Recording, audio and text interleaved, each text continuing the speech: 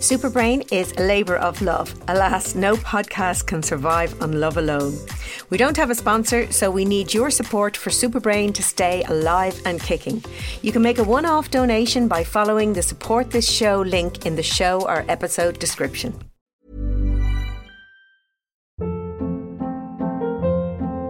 Hold up. What was that? Boring. No flavor. That was as bad as those leftovers you ate all week. Keke Palmer here, and it's time to say hello to something fresh and guilt-free. Hello Fresh. Jazz up dinner with pecan-crusted chicken or garlic butter shrimp scampi. Now that's music to my mouth. Hello Fresh. Let's get this dinner party started. Discover all the delicious possibilities at hellofresh.com.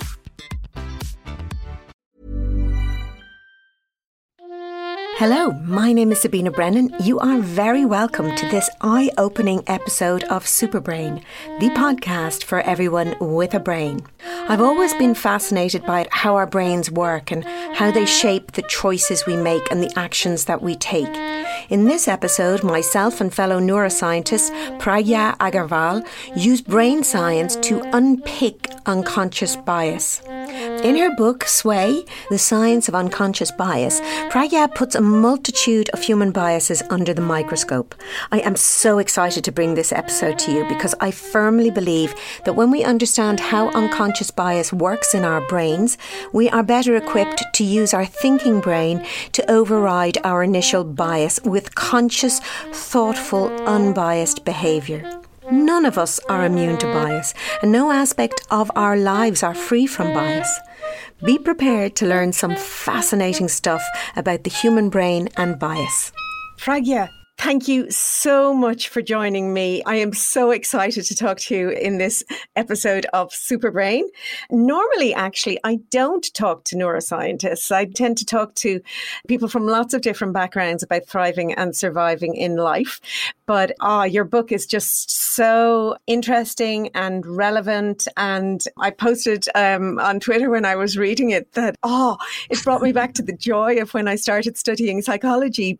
It's called Sway, and it is about unconscious bias, which, sounds like such a technical term. And a lot of people are getting to know this term in, current context, which is good. But essentially, it really is just about being human and how we operate. And I think what's great about your book is that if we understand our biases, then we have some hope of not acting on those biases, particularly where those biases can cause negative consequences for people. Before we start talking about those things, I'd love to learn a little bit about you and, what brought you to neuroscience and data science. And one thing I read in your book, I always like to read the acknowledgements when someone writes a book, because I think it gives you great insight into that process of writing a book, because, maybe it's one person's name on the end of it, but it can't be done without lots of other people. And I'm not just talking about publishers, I'm talking about long-suffering husbands and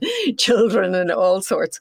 But one line actually jumped out at me. And that was from your parents. You thanked them because you said, "You taught me generosity and compassion and to never judge a book by its cover." Is that one of the reasons you've been drawn into this field of unconscious bias? Because essentially that's kind of about judging books by their cover. Oh gosh, thank you so much for having me here, Sabina. It's wonderful, and thank you for reading my book. And yes, I love reading acknowledgements as well. I always gravitate towards them. There's such a wonderful insight into the author and the book and the support cast, as you would say. Yeah, I owe a lot to my parents, I think. And I think they were really the first one, especially my mother, who still embodies that spirit of generosity towards other people, and for giving them a chance, for taking risks, for giving people the benefit of doubt. And when I was growing up, I think I was really strong-minded. I was completely polar opposite to my mother. I made very quick decisions and judgments about people. And I always thought that reflected in some way her weakness of spirit, because she didn't make very strong decisions. So in my kind of stubborn teenage phase, that's what I thought. But as I've grown older, I've realized how much strength there is in that. And And that is something that I think has been a huge learning thing for me as I've grown older as well myself and become a mother. But yes, I think unconscious bias is something that is truly about understanding how we behave and why we behave and how we judge people and how we assess situations and how our own learning through life can also reflect in the way we judge people, and that we make decisions about other people and situations as well. And I think for me, the key message is that if we are learning this through our lives, then we can unlearn some of these negative biases and stereotypes as well. I think that's a very important message I wanted to bring across through the book as well. Yeah, and I think it does come across. And that kind of brings me nicely to something that you talk about sort of early on in the book, but also something that we talk about a lot in life, and that's instinct and gut instinct. And I was on a panel, probably 9 months ago, a year ago maybe, and I gave a talk, and then there was a panel discussion afterwards. And, the audience interacted and asked various questions. And one of the other people on the panel was kind of one of those, how would you put it, like a life coach, no neuroscience or psychology background or anything like that, just somebody who focused on positivity and telling people how to be positive about life, which is good. You don't necessarily have to have a qualification for that. I just like to understand why that works and what's happening in our brain to make that work. But someone asked her a question and she responded by saying, always trust your gut. Your gut instinct is never wrong. And I'm sitting there going, okay, how can I contradict this politely without sounding like a terrible individual? But perhaps you might talk a little bit about what our instinct is and why it isn't something that we should necessarily trust.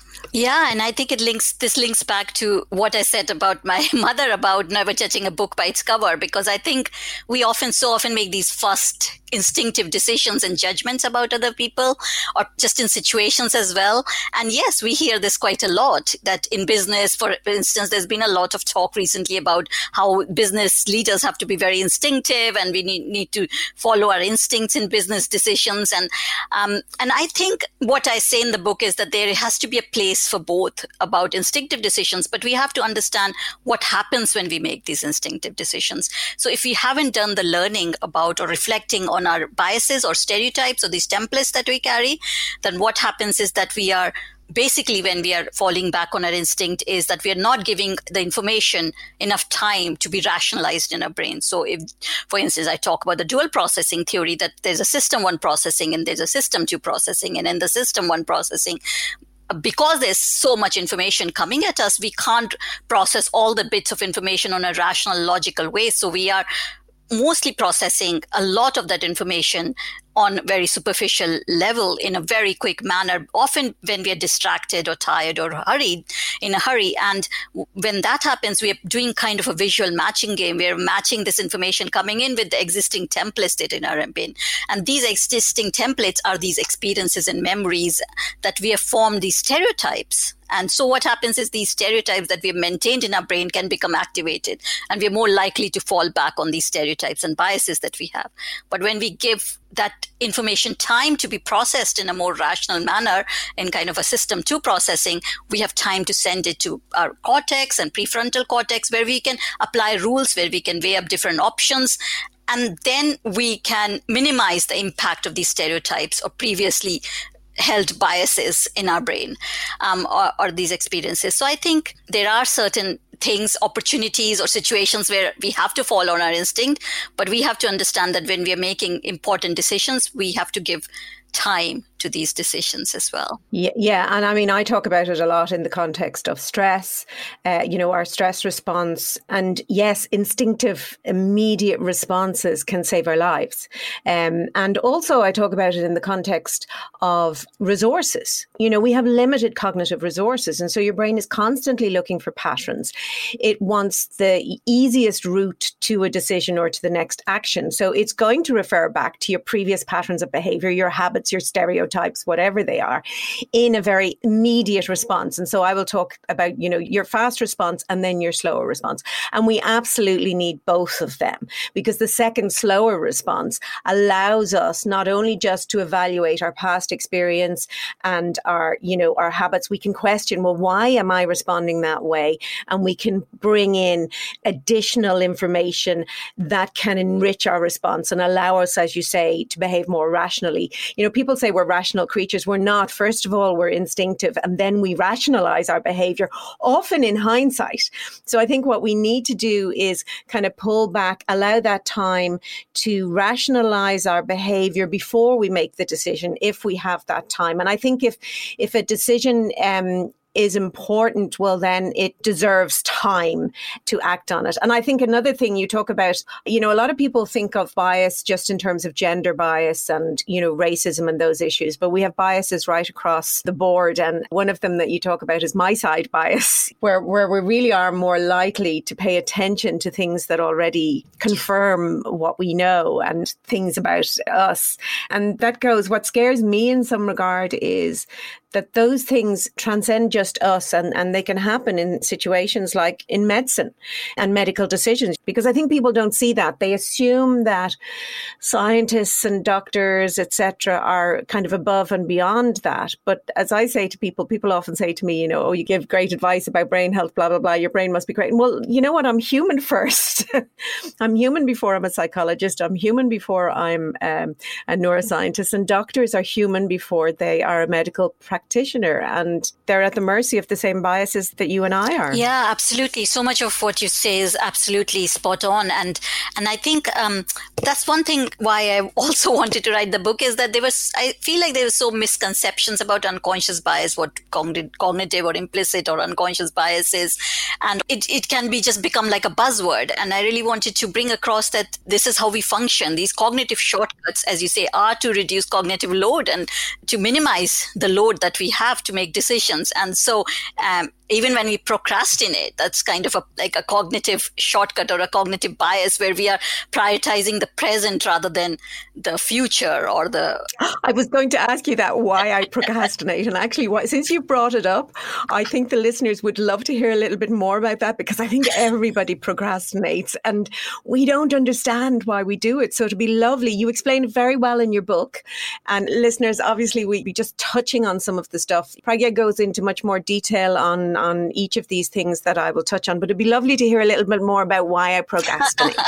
So actually, when I was writing the book, and I procrastinate quite a lot as well. Yeah. And it's like this, you leave it till the 12th hour or the 13th. My dad used to say, you leave it till the 13th hour and then you have to do it when it's did. And then you really optimize your performance because you're so under pressure. And so I think, I don't know if people have, your audience might have seen this fantastic TED talk about procrastination. It's a really excellent TED talk about this person who's talking about procrastination, about this monkey who sits on his shoulder telling him to not do things.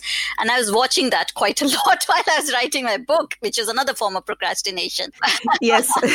But I think it's, again, as I say, it's a status quo bias. So we trust what we have right now and the status that we have, the status quo that we have in the present. So for us, it's easier to do that than to think about the future, about if we did this task, what would happen. And so we are prioritizing our present comfort or our present condition, or you're lessening the stress. Again, it's about minimizing the cognitive load. And that is a natural fallback position. That's a natural tendency to do that. And it takes effort, it takes active engagement to be able to counter that. And I think that's why it's so difficult to overcome that sometimes for people. Yeah, it is. But I think it's kind of good to know that most people experience it. Sometimes I maybe try to rationalize it as well, that when you touched on it there, that when I then have to do it at the 11th hour or the 13th hour, that somehow all these resources come together. Now, I don't think that there's any particular theory behind that, but I do think it could be related to the fact that, you know, if you have a challenge, something that you have to deal with, if you give that information to your brain and then you carry on doing those procrastinating things things like watching another episode of a Netflix series, or even sometimes doing tasks that aren't essential, like cleaning the house rather than writing another chapter of the book, which I sometimes did.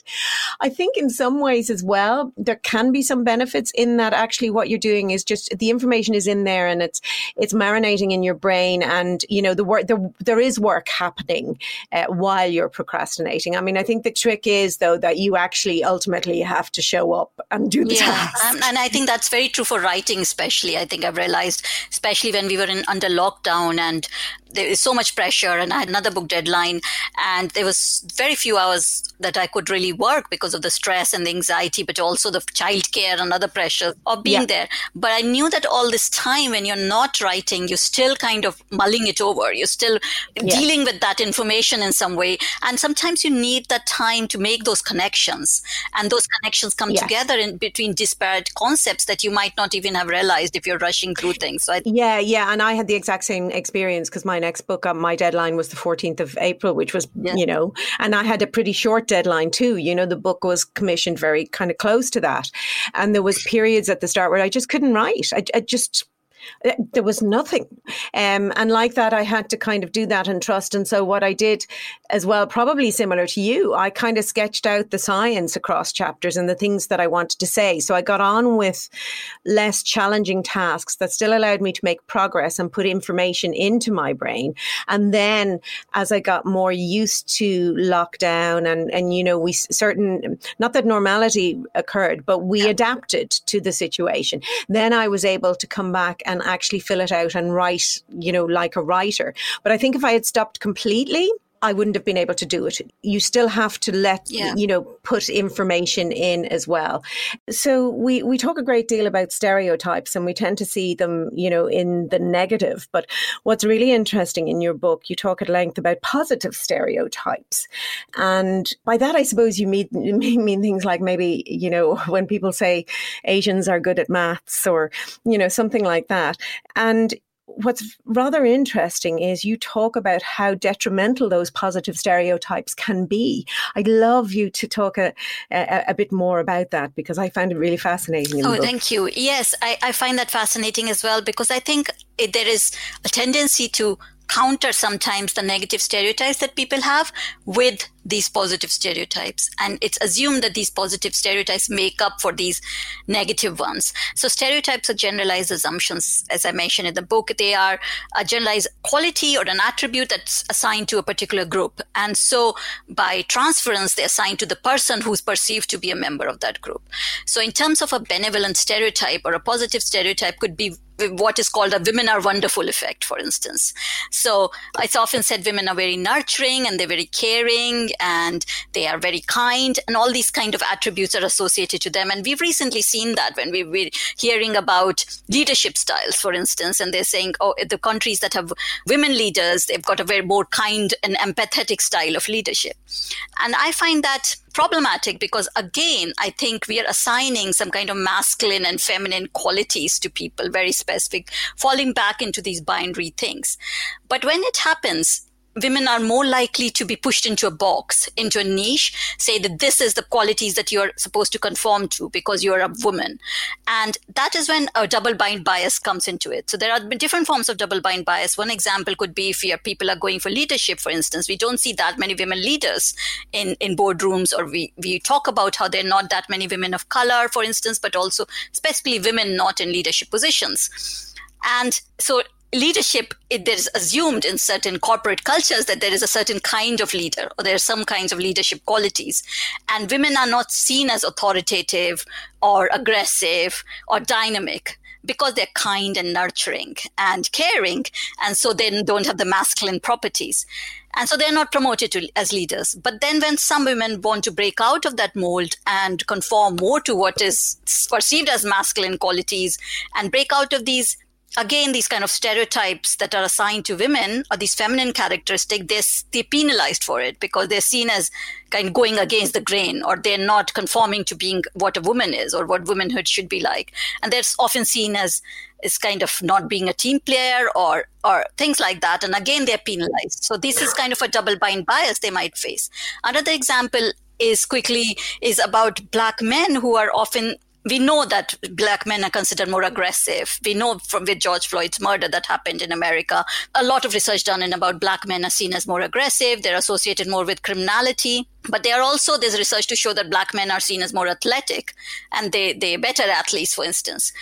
But when they're seen as that better athletes, there is an assumption of strength associated with it. So when an assumption of strength is associated with it, that leads on to a direct consequence that they're aggressive and they can be a threat to somebody as well. So again, that's kind of leading to a negative, toxic stereotype as well.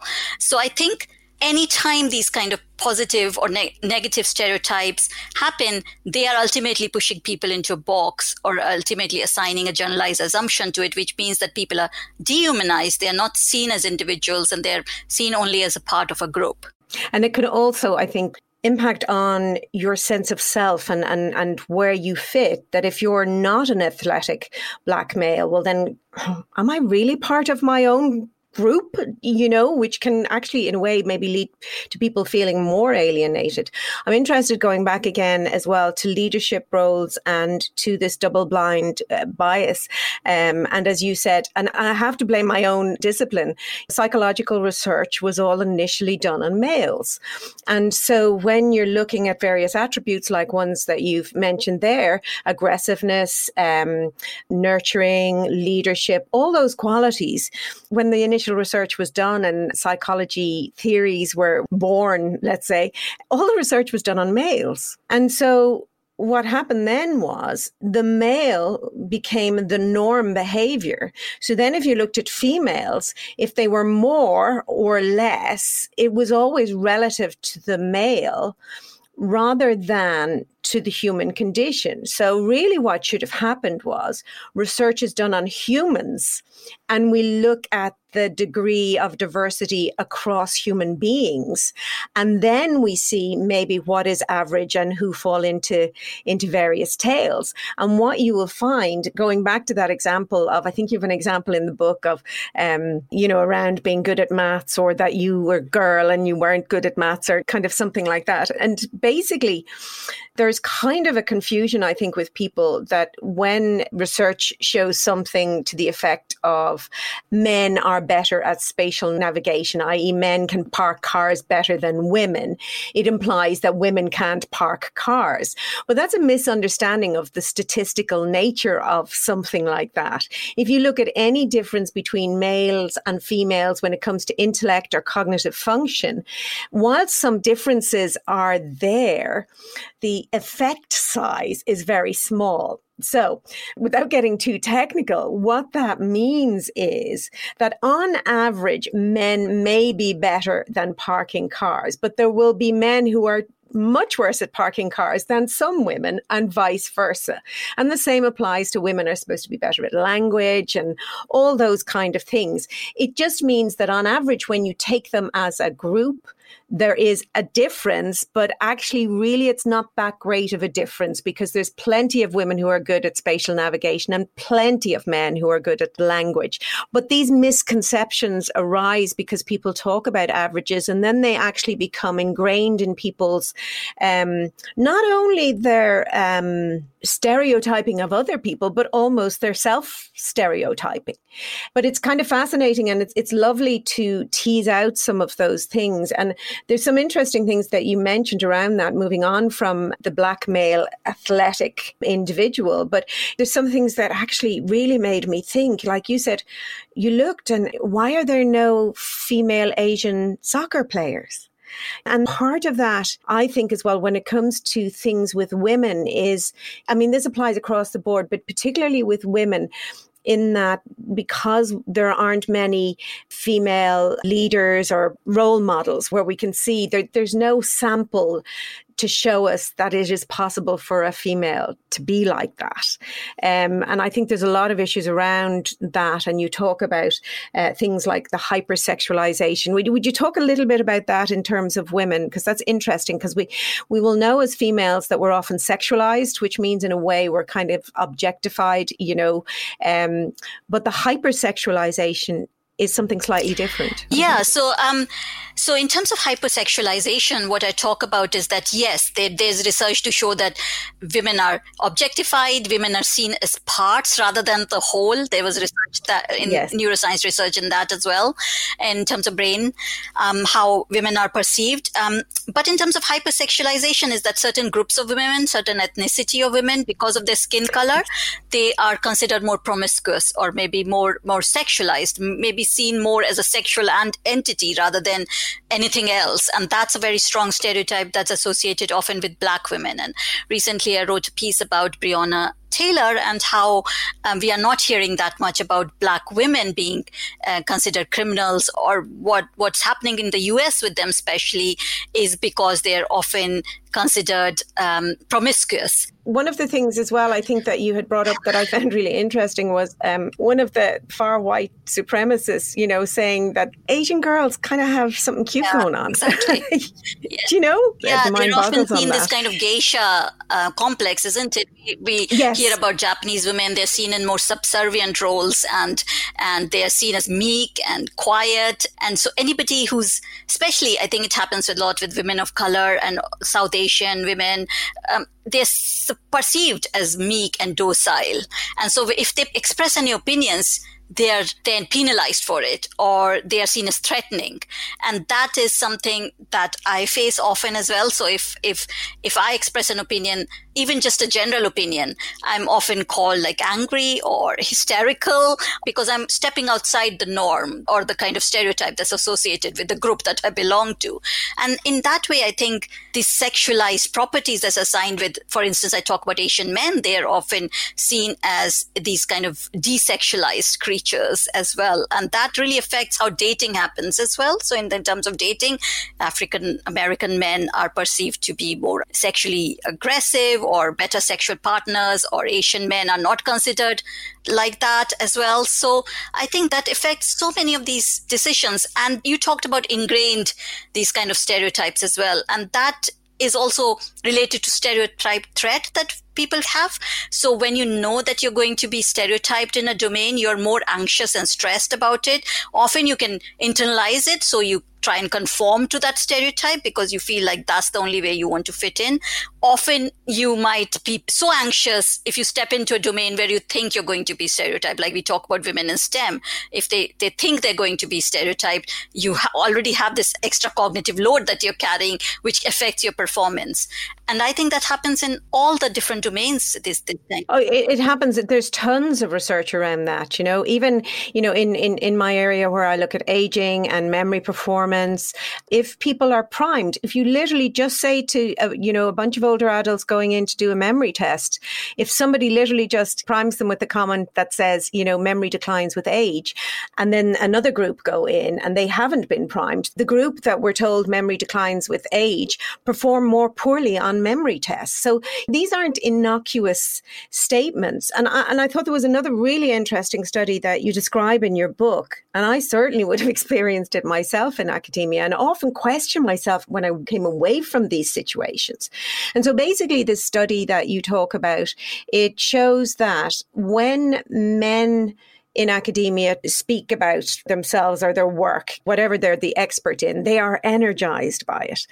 Whether they talk to men or women about it. When women speak to other women about their work, they feel competent. However, when women speak to men about their work, they feel less competent than they actually are, even though if they are on the exact same level as the male that they are speaking to.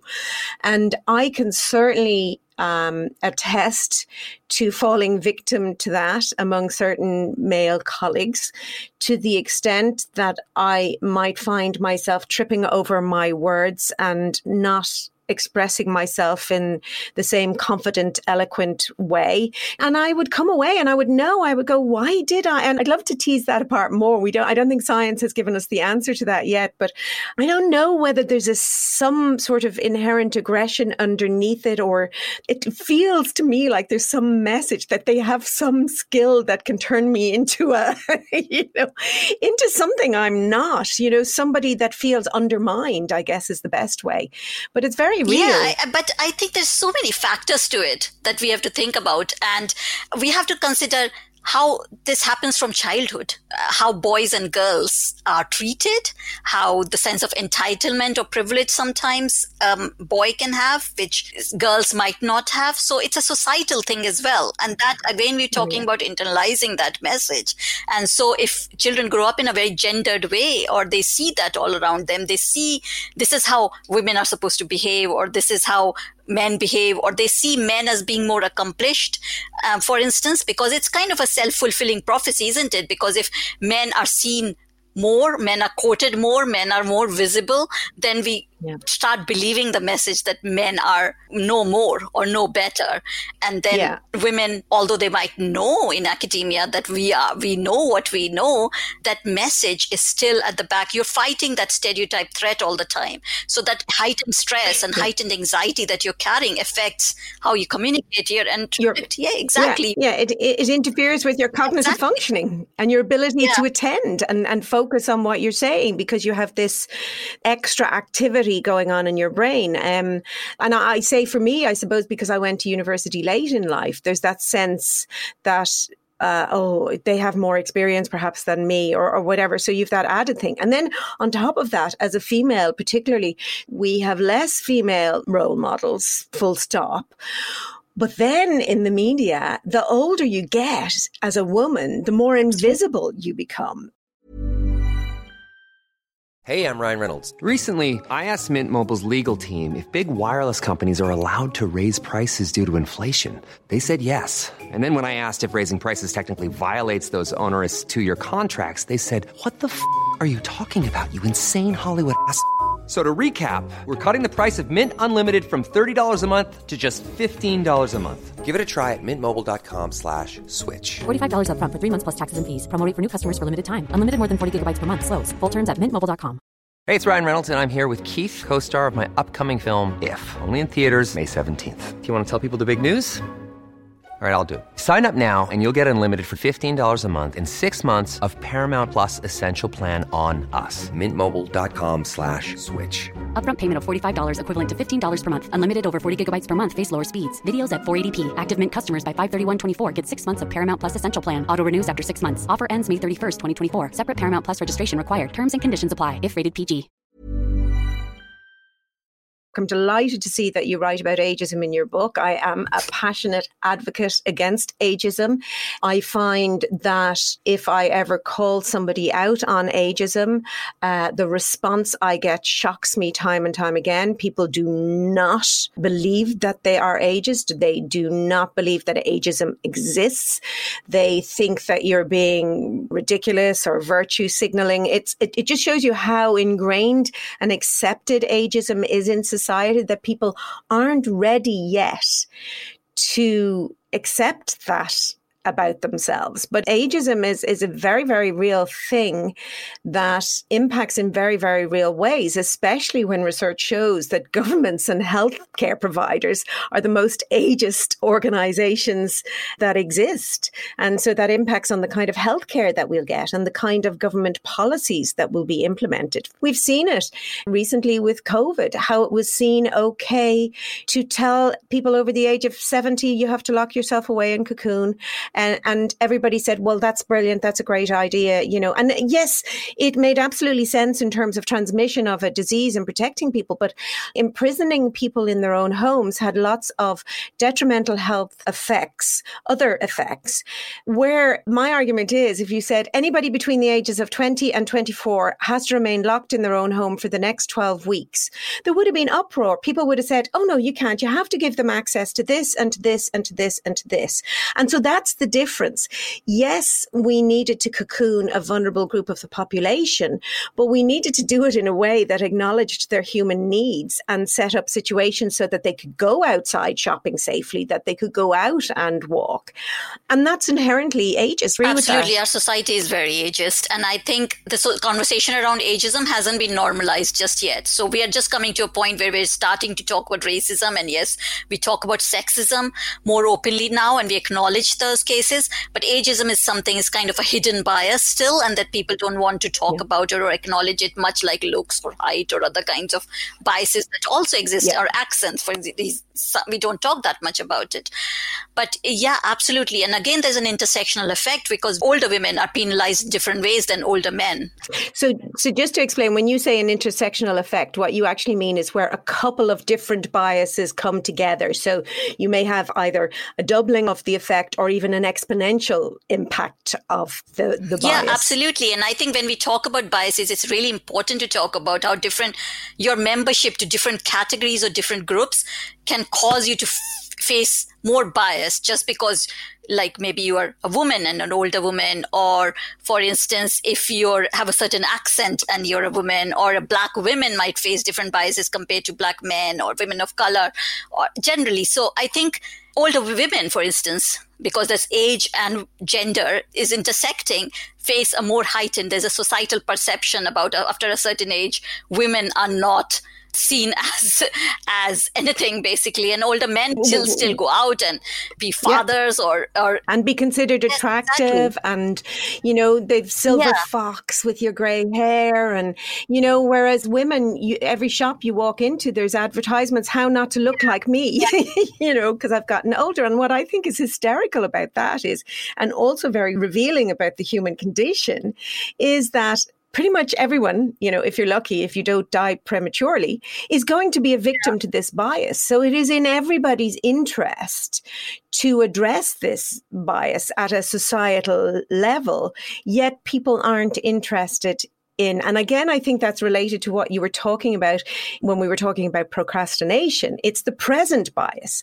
So 24-year-olds are really only concerned about what is affecting 24-year-olds. Yes, they might be concerned about climate change or whatever, those things, but they're also related to what group you identify with, your politics and the things that you feel passionate about.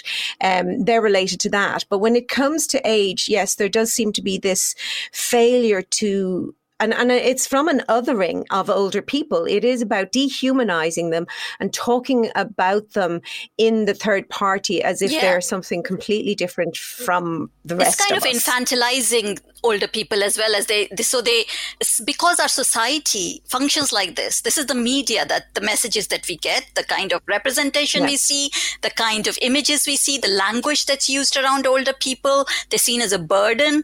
They are supposed to dress a certain way. We talk about if an slightly older women dress a certain way or be with a younger man, the kind of language that's used is very negative. Mutton dressed as lamb. I even say it myself if I wear something, and I'll say, am I mutton? Yeah, I mean, there will be lots of examples like that. And that's a very peculiar kind of bias because, as you say, the same group, we are biased against ourselves in a way, in our older self. That's why we are so reluctant to get older. People don't want to age. People see it as a negative thing that if we age. And that's definitely, this research has shown, and I talk about it in the book, about how healthcare is biased against it and how healthcare professionals are biased against older people as well. And definitely we saw how they were treated and their whole loneliness and mental health and how care homes, how that's happened during the pandemic. It's really highlighted some of it. And I don't know what's going to happen in terms of how it's shown the structural inequalities that exist in our society, this pandemic or this lockdown. But I hope really that something happens, a momentum has happened. I don't know, but it has really highlighted the structural inequalities. Yeah, it has. And I was a guest on a podcast in the US, and they were asking me actually what was one positive that I would take away from the pandemic. And lots of people had been saying things like, oh, exercising more, or, balance in life, or spending more time with my children. And I was saying, well, I hope that the takeaway is that we see the problem with care homes and with just warehousing our older people. And it's an age apartheid as far as I'm concerned. And I really do think of care homes as almost like leper colonies of modern time. Can you imagine taking any other group of society and saying, here's where you go now, and this is better for you, and you're not allowed to make any decisions on this. And I personally really don't know anybody who dreams of living in a nursing home. So people are being forced to end their days in a way that they don't want. I want to move on before we run out of time, that you mentioned some really other interesting biases biases. So, and some of them are of personal interest to me too. And I thought it would be nice to talk about them. So you talk about height bias, and you specifically talk about Trump being guilty of height bias. Now, we see Trump being guilty of loads of things and lots of biases. But actually, this was the first time that I had heard of him being guilty of height bias. And I'm very interested because as a female who is barely kind of touches 5'2", I'm very conscious of height. Yeah, I mean, it is such a deeply ingrained bias in our society because height is seen as something that's associated with status and position. So the taller you are, you're seen as more authority for some reason. And I faced that growing up because I am height-wise challenged. But I never thought about it as kind of a challenge or a limitation. It's only when people said to me, if only she was taller, and I would wonder, why? What would I do if I was a little bit taller? You know, I mean, I can reach some of the cupboards there, which I have to climb. Well, that's true. I can't reach some of the cupboards, but I also I would have a joke when I gain weight that it's just that I'm not tall enough for my weight. Exactly. And I do envy women who are taller and can eat more. I mean, it just shows. But then you come here, and I think it's the kind of norm again with the society. I think in the European society, since I moved to the UK, there is a different kind of norm, I suppose, the average of what the height is. And recently I posted an image on Twitter, which I don't know where it came from, but it again kind of showed this average height of different women from different countries. But it also kind of, and that was really fascinating because it had kind of exaggerated the proportions.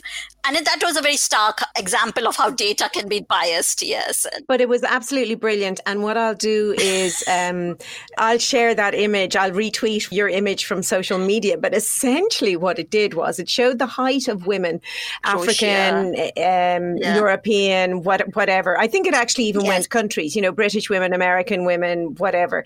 And then it had Asian women, I believe. But the scale there was a difference of about 5 or 6 inches in the scale. But the way it worked was, and I think I was smaller than all of them because I think 5'2" was kind of the smallest. But the Asian one, the scale was so small that it actually looked like a mini me as opposed to another adult human. And that was all about the scale. And that's true too. When you're taking in statistics and information, you got to look at how it's presented. And I think that's become even more relevant. And I'm still seeing this graph of President Trump waving the graph in a recent interview where, and it was a very basic block graph. And if I can recall correctly, he was talking about the number of deaths in proportion to the number of cases. And the interviewer was trying to say to him, yes, but really, you know, it's the number of deaths in proportion to your population that counts. And he just keeps waving this graph and say, you can't do that. It's the number of deaths in proportion to the number of people we've tested. And you kind of go, no. I mean, that was surreal. I think that's when he said, America is doing better than the world. And I was thinking, what? You can't read. And so, yes, data doesn't lie, people say, but it does. And so I think that's again about interpretation and how it can be skewed and it can be misrepresented in the way to bias or sway your decisions and the information that's presented to you.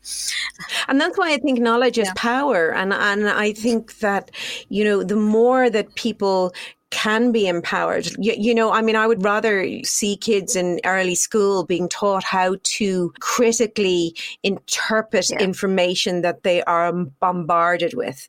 That would be much more valuable than studying, you know, 46 poems or all of the plays of Shakespeare. Whilst they have value, I think our educational system needs to start moving away from ethnocentrism, where when we're educated in school and through our family, we're educated through a lens that is very specific to our own cultural values, morals, etc., to the extent that it makes us believe that all of our cultural practices and morals are the correct ones and that everybody else's is incorrect, wrong, amoral, etc. And the world will never change unless we actually take that outside and actually educate kids That's about very that. true. And I wrote an article for iPaper or iNews about how we can decolonize the curriculum for our children, especially when people were homeschooling. And I think creative thinking and critical thinking is a very, very important skill we need to give our children, especially when they're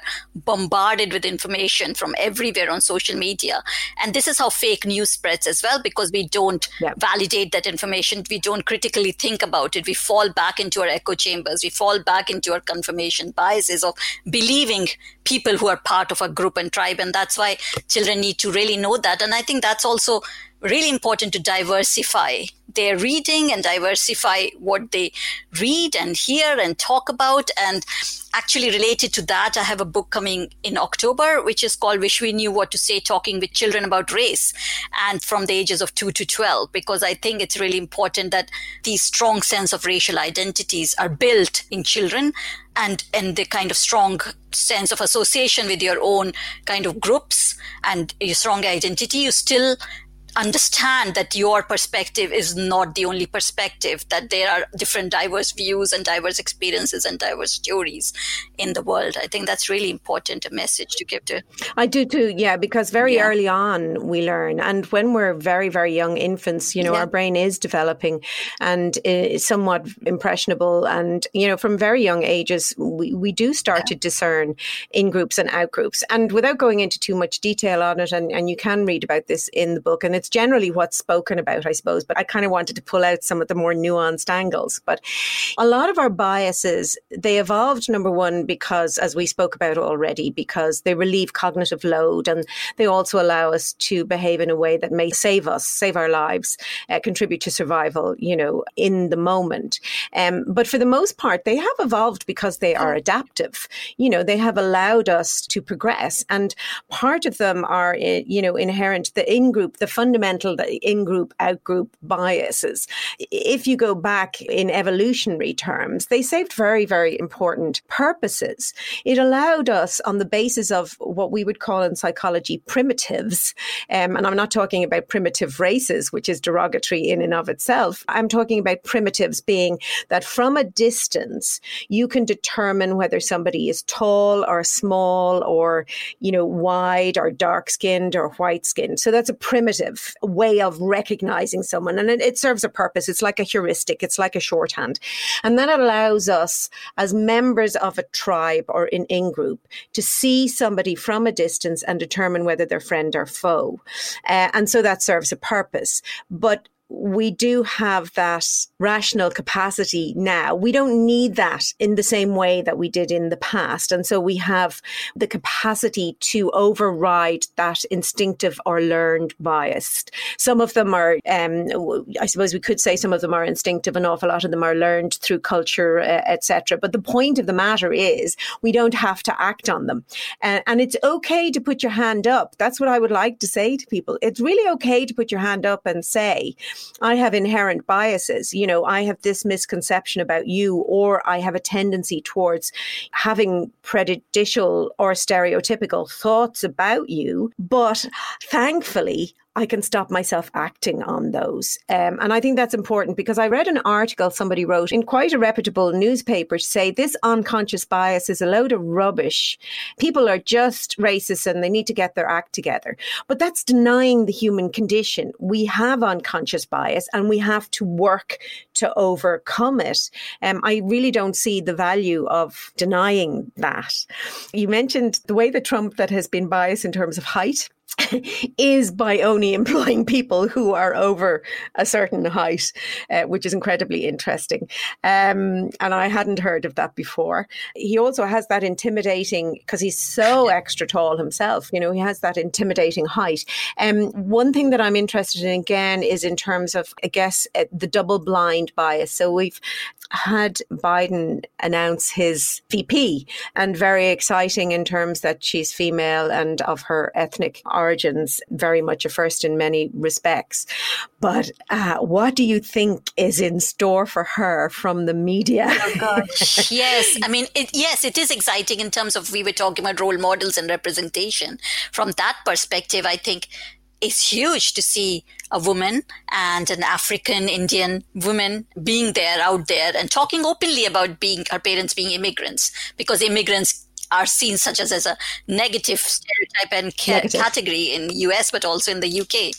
But I talk in the book about petticoat politician, the section, and how media sexism perpetuates the sexism that exists in the society, but also it kind of reinforces it. So women politicians are often, there's some research to show, and I've looked at some analysis about how Hillary Clinton was talked about, the words that were used for her. It's like we were talking about earlier, she was shrill and argumentative, and whereas the language that would be used for a male who would be perhaps much more aggressive. And actually, again, didn't that happen during one of the debates? Hillary's talking and Trump just comes up and stands behind her as this hugely tall figure. Now, that's a very threatening move for any of us. That's why if we go into a restaurant, we will be drawn to a seat where our back can be against a wall, because it's an inherent protective act, because if someone comes from behind us, we're disadvantaged. So he was using, multiple threatening And he's already behaviors. talked about Harris and called her rude and disrespectful and mean and nasty women and mad women. Yeah, he had the audacity to call her a liar. And all these terms that are used to denigrate women's achievement and to kind of either infantilize them or kind of create them as kind of hysterical women who can't control their emotions. Always emotions are weaponized against women. So that's something that always happens with women politicians. Yeah, and it's one word that I just hate that is often applied, and was certainly even applied to me as a child, or if ever I was frustrated and that is that word hysterical. And I mean, it comes from it comes from womb. And hysteria, and the word of the womb. It's just so nasty. Obviously, your book deals directly with racism, and it is of huge interest, in anybody who is interested in affecting change, around Black Lives Matter, those horrific issues that come to the fore. And there's plenty in the book to read around that. One piece in that I found interesting was something that you have referred to as colorism. That interested me because it's almost like another bias or racism within communities. Yes. Basically, it was introduced by the activist Alice Walker, who defined colorism as white is beautiful. So this notion that exists within certain African, South Asian, Southeast Asian communities is that fair skin is better somehow. There's this higher, superior kind of status associated with being fair-skinned. And it is associated with a long history of oppression. That's, again, internalized racism. Because when you face colonialism, and I talk about that in the book, about the history of that kind of led to people internalizing that to say that, yes, fair skin is beautiful, are more intelligent, for instance, or in some way, or they are more attractive in some ways. And I think that becomes really relevant or pertinent, especially when we're talking about Black Lives Matter, because I posted about that when it just happened, because I said it's not just a black and white issue, because we as South Asians, even we are minority ethnic community and we have faced racism in our lives as well. We have to think about how we have enabled blackness, anti-blackness in our communities as well by perpetuating or believing in colorism. So I know that black people, I have black colleagues who've gone to India with me for conferences and stuff, and the kind of reaction they've had because of their skin color is quite appalling, and there's a lot of nasty words that are associated with it. And it's not just the Indian communities, as I said, it's Chinese, Japanese, African communities, and the fairness creams and the fairness industry is a huge global industry. And it's only recently that the biggest brand called Fair and Lovely changed its name to Glow and Lovely after the whole Black Lives Matter thing was happening. So what is Fair and Lovely? It's a cream that all the women, especially young girls growing up, were told to apply so that their skin will become fairer. It's a kind of a fairness cream, basically, and it's a huge global industry. I remember being horrified seeing a documentary, actually, about young Indian women having various bleaching treatments, even, anything to just lighten their skin. And I find that very terrifying, very sad. And it's challenging as well. I mean, I grew up in what was essentially a monoculture, because Ireland was very much just Irish people. Nobody wanted to come here. But that has changed hugely. So now we're a very, very multicultural society, and it has happened over a very, very short period of time. And sadly, in some cases, racism rears its ugly head. But for the most part, I think a lot of people, at least try. They may not be aware of the biases that we have. And as you say, a lot of the research shows, and I remember studying, there was a lot of research being done in the university that I went to around implicit bias and developing tests to measure it, to kind of show people that I think it is important to recognize that even if we firmly, consciously believe that we are not racist, that we consciously try to act in ways that are not racist, chances are that we are still behaving in ways that are racist. There's a lot of work for us to do to kind of make progress. One other bias that I wanted to talk about was beauty bias. I had never really heard of that. Yeah, I mean, I think it's something, again, the whole model of attractiveness, what is attractive, and is different according to cultures and societies, of course, although that's becoming more homogenous as we are opening up, the information is disseminating more widely. But again, I suppose it's related to, in a way, of whiteness being a norm. There's a Eurocentric model of beauty that now everybody wants to conform to. So, for instance, I gave an example of how the Vogue covers have not had many women of color on it or black women on it. And even if they had, they were lighter skin or they were photoshopped to make them fairer skinned. So to adapt to a certain model of beauty. So beauty bias is basically related to a halo effect as well. So if person is considered beautiful, it's naturally assumed that they might have other properties or good properties associated with them. They might be intelligent and kind and funny as well. Yeah, so as halo beautiful. effect is that if you associate a positive property with a person, then you see them as having these other good properties, and it's naturally they will have other positive properties as well. And there is also a horn effect, whereby if you see somebody as unattractive or having one negative attribute, you then apply more other negative attributes to that individual, So halos and horns, they're exactly everywhere. And beauty bias is often perpetuated by what we see in media as well, the kind of model of beauty that we see. I was interested as well in what you had to say about accents.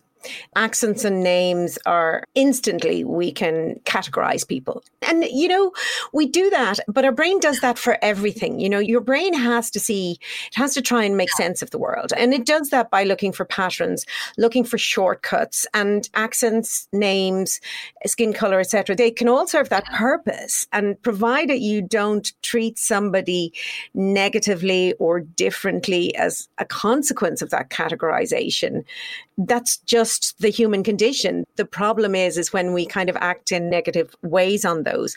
But something interesting you said about accents, because I'm always interested in the purpose of how things evolved.